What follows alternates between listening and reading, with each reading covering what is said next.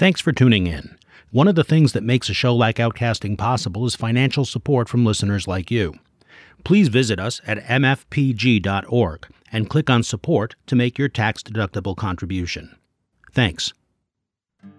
First of all, it's important to remember that the crisis is not over, that we are still facing enormous challenges in ending the AIDS crisis, locally, nationally, and around the world. And I have many friends who are still deeply involved in all those areas, fighting the crisis, begging for more government help, begging pharmaceutical companies to do more research, be more reasonable in their pricing, begging the world to pay attention and to end the stigma that still exists out there and the ignorance. So all of that is still going on. This is Outcasting, Public Radio's LGBTQ youth program, where you don't have to be queer to be here.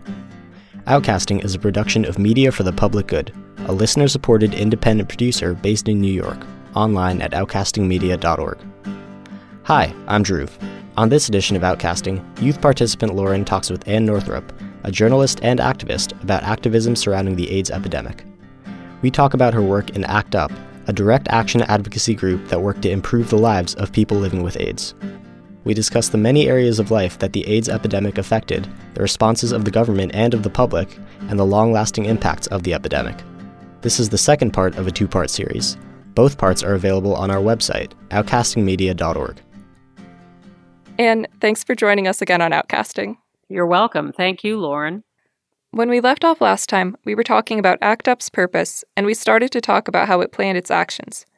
You explained that you'd target an agency and try to meet with them to negotiate an answer, but if they weren't willing, you would start planning an action to publicly shame them, draw the public's attention to them, and try to get them to do the right thing by exposing the issue to the public. Once you got to that point, what happened next?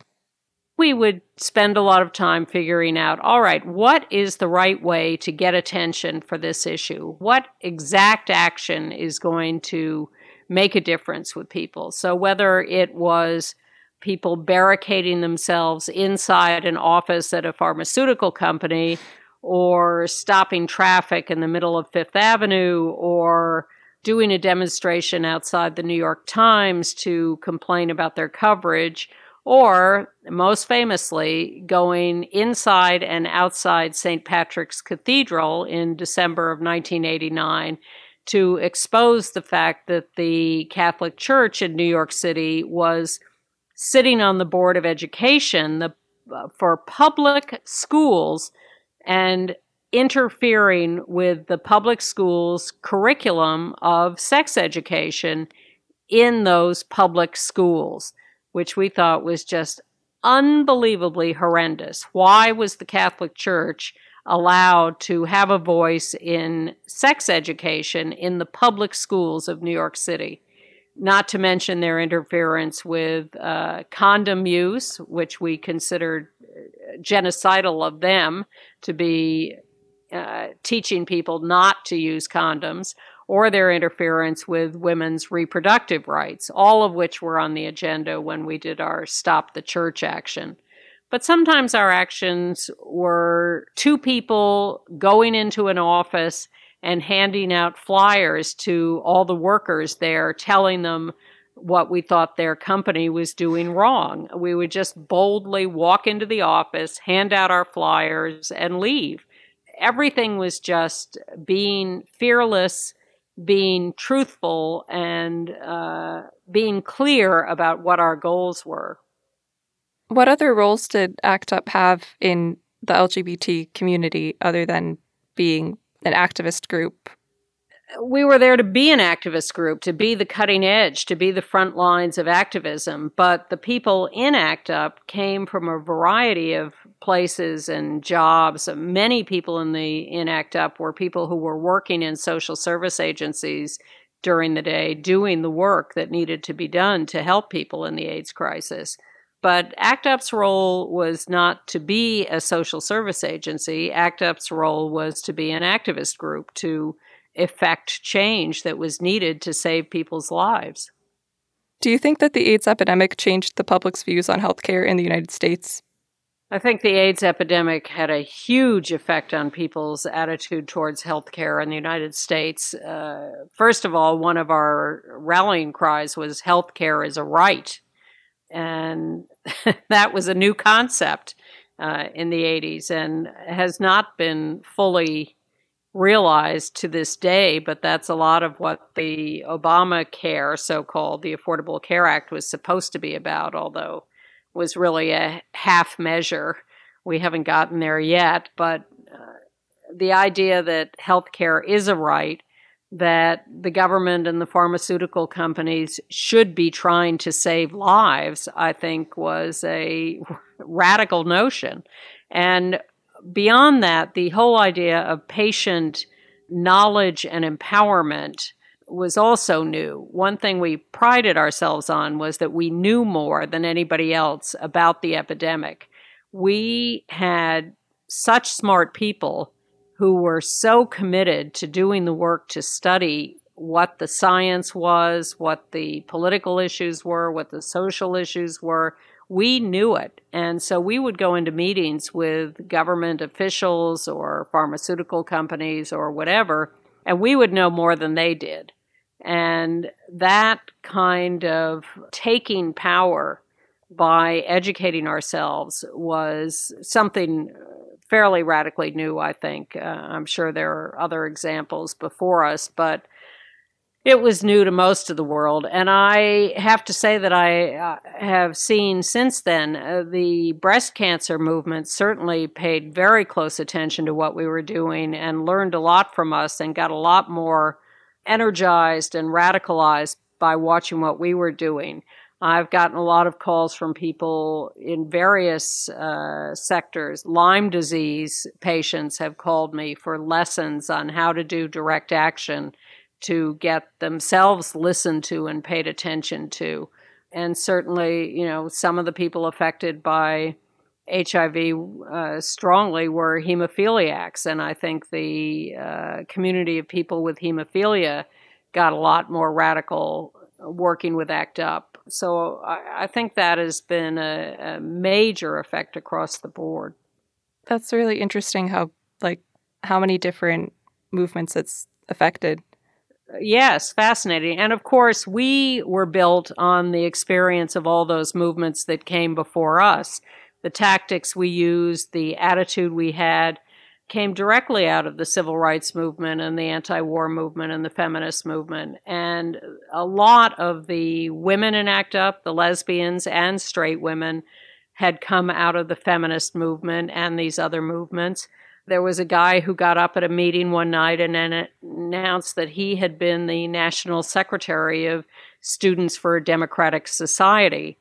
ACT UP was a fascinating conglomeration of people trying to save their own lives because they were living with HIV, and then all of us who had been in various other movements who recognized the politics and the urgency of HIV and AIDS and came together with those people who were living with it to form a very mighty movement that brought our experience together with their urgency and created something very, very special and powerful.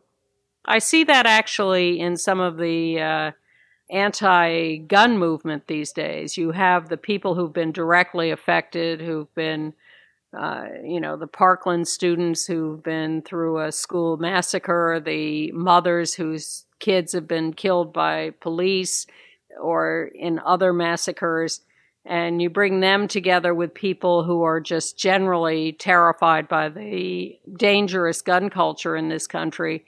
And they are trying to form a powerful and effective force. They're up against very, very large obstacles in their way. But I see the same kind of coming together of those different communities to work together. I was wondering about that earlier when you mentioned that one thing about ACT UP was that, we're not here to be liked, or we don't expect to be liked, because I think a lot of, with the kids from Parkland and the whole gun control movement that's kind of happening right now, it's interesting how they're, not hiding their emotions at all, which is good because they are angry and they're upset, and that shouldn't be hidden. I think that's absolutely true. Certainly we could debate this for years, and many have, and many will continue to forever.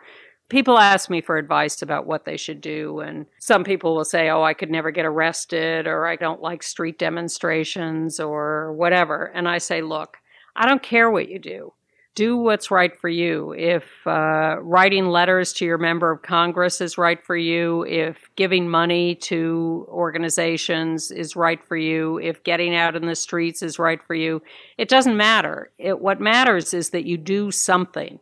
And in fact, we need all those things. So people should do what feels right to them, and they should not sit around saying, I should do this. They really need to do what feels comfortable for them. But my hope is they'll do something. Please register to vote and vote. Give a little money to an organization you admire that you think is effective.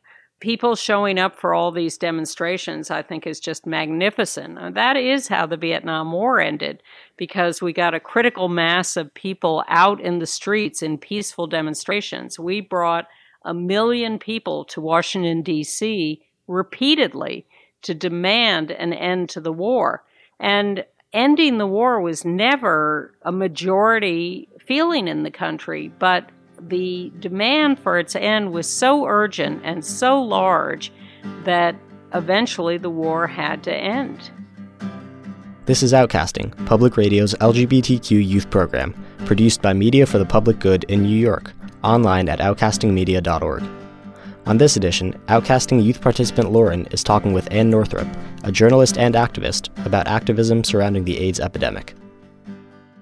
You were a good friend of Gilbert Baker, the creator of the rainbow flag. We interviewed Gilbert in 2017, about a month before he died.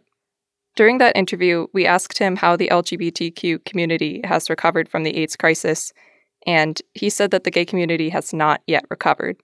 Do you agree? I absolutely agree. It is not over for the LGBTQ community. We have not recovered in sort of global ways and more personal ways. Those of us who were alive through the height of the epidemic are war veterans, and we have various levels of post-traumatic stress. And the epidemic is still on. It is not ended, and people are still becoming infected every single day. And there is still rampant ignorance out there, both among those who are getting HIV and those who are far distant from it.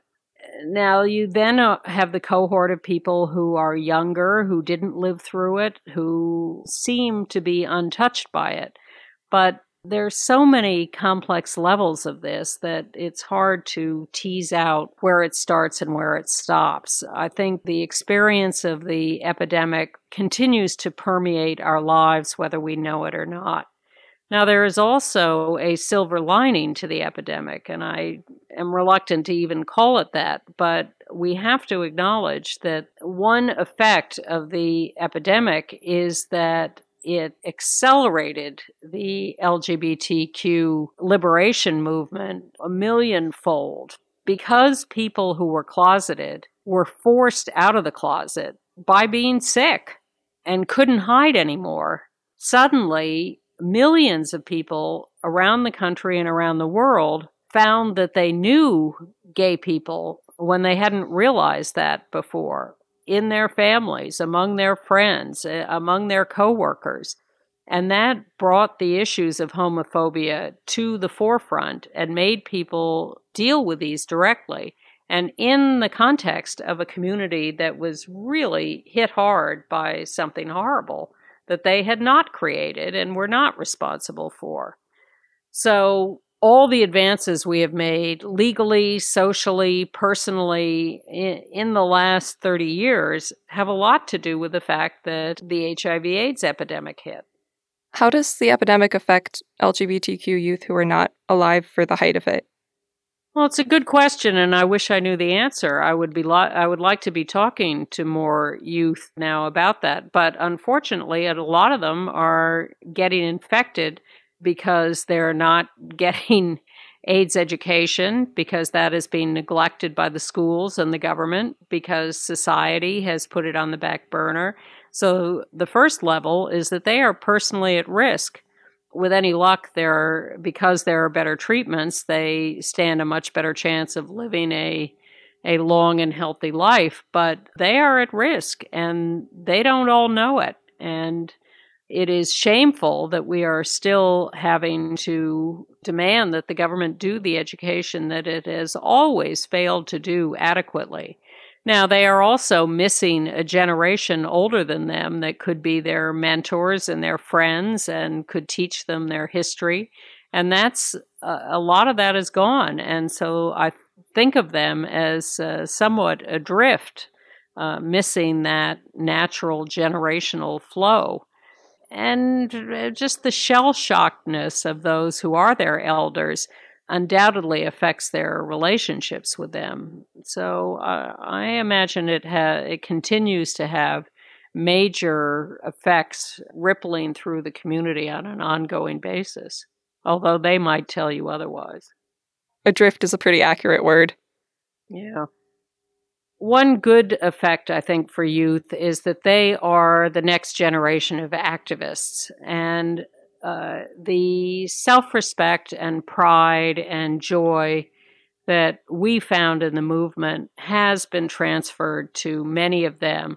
Certainly, we have been astonished over the last couple of decades by how much younger people are when they come out and how powerful their lives have become and how much self-respect they have and how they demand respect and demand justice. And I like to think that is our legacy.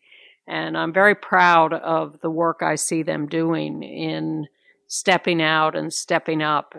So I think that's a very positive effect of the activism of the AIDS epidemic. With advances in treatment, HIV is no longer the almost automatic death sentence it used to be. What do you think that the next generation of LGBTQ youth needs to know regarding STDs and HIV in particular? Well, certainly it's a very complicated situation these days with treatment advances and even PrEP, pre-exposure prophylaxis, Truvada for the most part, making people essentially immune if they take the pills regularly. Because then they stop using condoms. And then we start the cycle all over again from the 70s of sexually transmitted infections. And we see accelerating rates of gonorrhea and syphilis and chlamydia and things like that. And, HPV, human papillomavirus, is a cancer causer.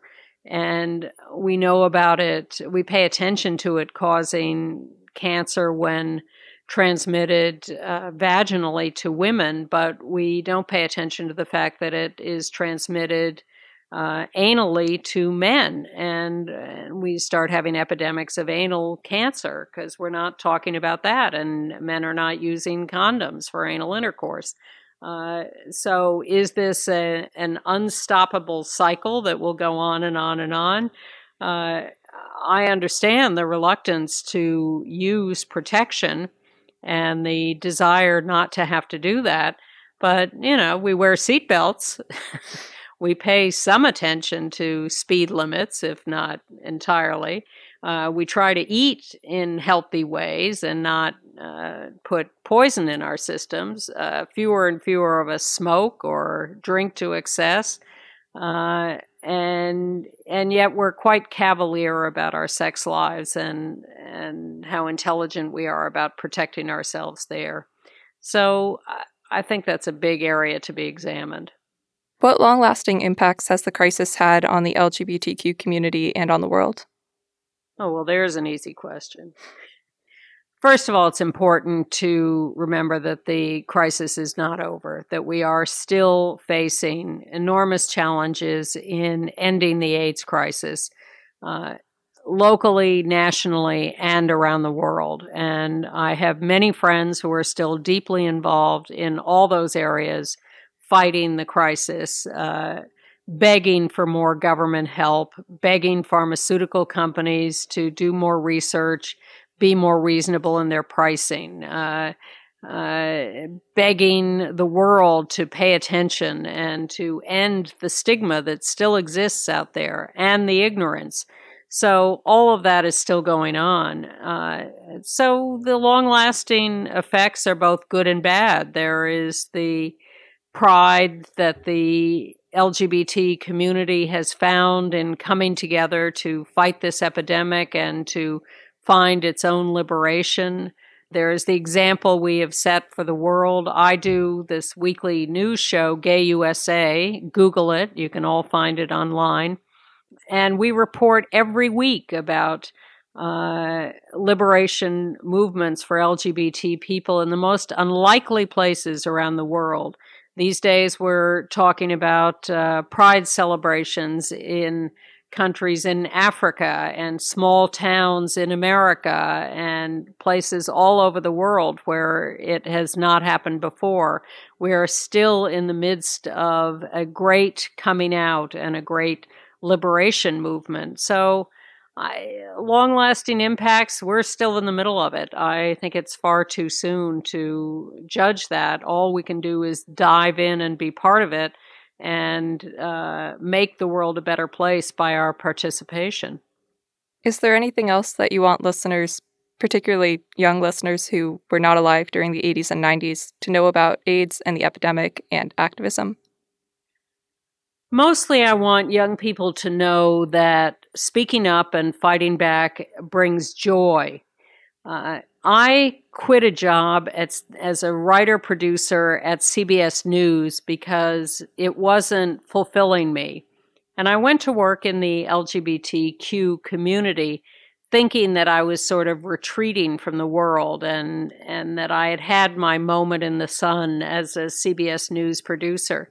But what I found out, much to my astonishment, was how much more interesting and joyful the work in the community was than working in the mainstream for CBS News. So I want people to find that joy, find that involvement that gives their lives meaning. And that sounds cliched, but it's been very real for me. And I am so grateful to have stumbled into this. I really didn't mean to. It was totally an accident. But it was the most lucky thing that ever happened to me. And I just have had so much fun. When you find out how much fun activism is, you will wonder why you ever wasted a moment not doing it. Activism is about as much fun as you can have in the world. So I highly encourage people to try it out. But please just do something to pay attention to the world. What discourages me most these days is when I hear people say, oh, I never pay attention to politics, or I'm just not interested in any of that. And I just want to wring their necks because there are very important, life-altering things going on out there. And if you're not involved, you're responsible for this. And it's just shameful. So please pay attention, watch the news, or look at it, or find it in whatever way you can. And do your part. You don't have to do it all. You don't have to do it all day, every day. But do something, and you will find great joy in that, and you will help the world be a better place. Anne Northrup is a journalist and activist. She was an AIDS educator and a member of ACT UP, the AIDS Coalition to Unleash Power. She is the co-host of Gay USA, TV's weekly LGBT news hour. Anne, thanks so much for joining us. This has been a great conversation. Thanks, Lauren. I've enjoyed it. After I talked with Anne, I started thinking about our conversation. The thing that surprised me most about this interview was just how much of the information in it was new to me. In school, I learned about some of the science behind HIV and ways to prevent transmission. I was taught that the epidemic affected many gay men, but I didn't learn much more than that in terms of its relevance in the LGBTQ community. This isn't surprising, considering the controversy over teaching anything related to LGBTQ issues in schools. It can be taboo for teachers to discuss these issues. Outcasting did an episode on this topic. You can find it on the listen page of our website, outcastingmedia.org. Look for episode 10. I was lucky to have any HIV education at all. Only 34 states and the District of Columbia mandate HIV education, and even fewer require HIV education to be medically accurate and unbiased. Even so, when I joined Outcasting and started to learn more about LGBTQ history, it became clear that I'd missed something big. Some of our Outcasting guests, who were not constrained by the taboos we see in schools, regarded the AIDS epidemic as if it was a war. I had not learned about the epidemic in the context of history. I had learned the ways that HIV spread, but I hadn't learned the ways that it hurt people or how many people it affected. I hadn't learned the personal side of it. LGBTQ youth typically learn about HIV and AIDS from outside of our community. Much of the time, we are taught about AIDS by people who don't have personal connections with the AIDS epidemic or the LGBTQ community. So sometimes they will teach it outside of that context. For example, I was taught about Ryan White, a boy who had hemophilia and had gotten AIDS through a blood transfusion. He was stigmatized because he had it, but my teacher never got into the actual reason for the stigmatization, which is that AIDS was primarily seen, and vilified, as a gay disease. There is also a generation gap in our community. Sadly, much of the generation of gay men who would have been most qualified to pass on knowledge of AIDS at the height of the epidemic is gone. So, we learned that AIDS was bad for people in other countries, or for gay men in America, or for drug users. We learned that something bad happened years ago, somewhere else, to people who were not us and who we are assumed to have no connection to. But we don't get the perspective of those people themselves to explain to us why it was so awful. We don't get the perspectives of activists who work to solve the problems that AIDS brought up. We don't hear from people living with HIV in the present day. We don't really get a lot of primary sources, so we miss important perspectives. Without those perspectives, it's difficult to fully understand the present. During our interview, Anne mentioned that she thought of my generation of LGBTQ youth as being somewhat adrift. I agreed with her because I'd felt that way before I started studying LGBTQ history. I grew up in a period of time in which acceptance of LGBTQ people increased tremendously. I watched states gain marriage equality, and watched other students stop using gay as an insult and begin to support their LGBTQ peers. I knew that life was much more difficult for the LGBTQ community before, and that it was getting better, but without those perspectives from the past, I couldn't see a clear picture of what exactly was happening. Working on this episode and talking with Dan has helped me to see and understand perspectives that I hadn't known before. I hope it has done the same for you. That's it for this edition of Outcasting, Public Radio's LGBTQ youth program, where you don't have to be queer to be here. This was the second part of a two-part series. Both parts are available on our website, outcastingmedia.org. This program has been produced by the Outcasting team, including youth participants Lauren, Alex, Andrea, Dante, Griffin, Julia, Max, Sophie, Quinn, Nico, Lucas, and me, Dhruv. Our assistant producer is Josh Valley, and our executive producer is Mark Sophis. Outcasting is a production of Media for the Public Good, a listener-supported independent producer based in New York. More information about Outcasting is available at outcastingmedia.org. You'll find information about the show, listen links for all Outcasting episodes, and the podcast link. Outcasting is also on social media. Connect with us on Twitter, Facebook, and YouTube at Outcasting Media. If you're having trouble, whether it's at home or school or just with yourself, call the Trevor Project hotline at 866-488-7386, or visit them online at thetrevorproject.org. The Trevor Project is an organization dedicated to LGBTQ youth suicide prevention. Call them if you have a problem. Seriously, don't be scared. They even have an online chat you can use if you don't want to talk on the phone. Again, the number is 866-488-7386. Being different isn't a reason to hate or hurt yourself. You can also find a link on our site, outcastingmedia.org, under Outcasting LGBTQ Resources. I'm Dhruv. Thanks for listening. If you enjoyed this edition of Outcasting, please make a tax-deductible gift to Media for the Public Good. We can't do programs like this without your support. Visit mfpg.org and click on Support, and connect with us on Facebook, Twitter, Tumblr, and YouTube at Outcasting Media. Thanks.